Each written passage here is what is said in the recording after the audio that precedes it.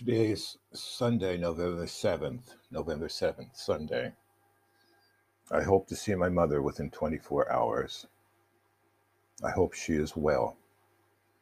I spoke to her yesterday evening. It was around 4 or 5 o'clock in Texas at her time. She was exhausted. She was sleepy. She could barely stay awake. She said to me, and I quote, "This is the most crazy place anybody could operate."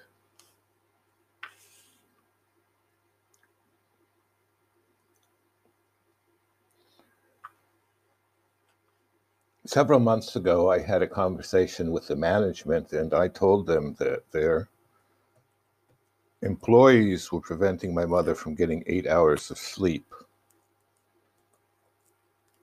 After a conversation, they indicated that they would change and they would let my mother get 8 hours of sleep without interrupting her.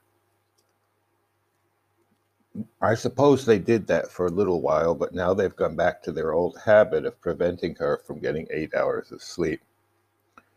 That's a form of torture. Sleep deprivation is torture. My mother is experiencing torture at the assisted living in a suburb of Dallas, Texas, where she pays a lot of money for so-called individualized care. Now I understand that diaper manufacturers recommend that diapers be changed every 4 to 6 hours. However, my mother would like to get 8 hours of sleep.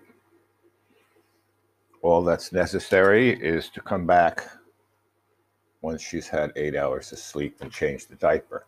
But that's not convenient for the caregivers, or so it would appear. Furthermore, the caregivers are rude, they're insulting, they're disrespectful, and they do not listen to my mother. Not all caregivers, but no caregiver should be rude. No caregiver should be disrespectful, and none of them should ignore my mother's wishes. That's a failure of the management. Of course, it's caused by the investors or owners who demand a profit and refuse to supply adequate resources to the institution. So they should be criminally prosecuted. They should be publicly shamed. But I know that's not going to happen. So please allow me to review the rudeness which my 95-year-old mother, a widow and an invalid, is experiencing. The caregiver is giving her orders, being directive, not saying, "Please, would you," but saying, "Do this."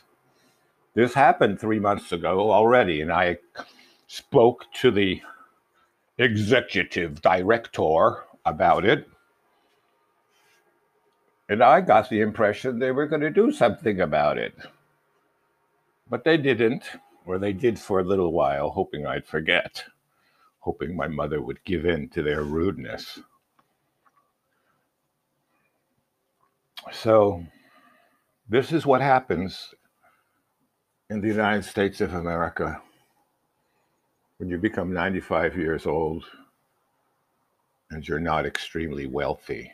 If you're only middle class, you're treated badly. You have an incompetent caregiver bossing you around, speaking rudely by any reasonable standard, and nobody cares. They pretend it's normal. It's crime.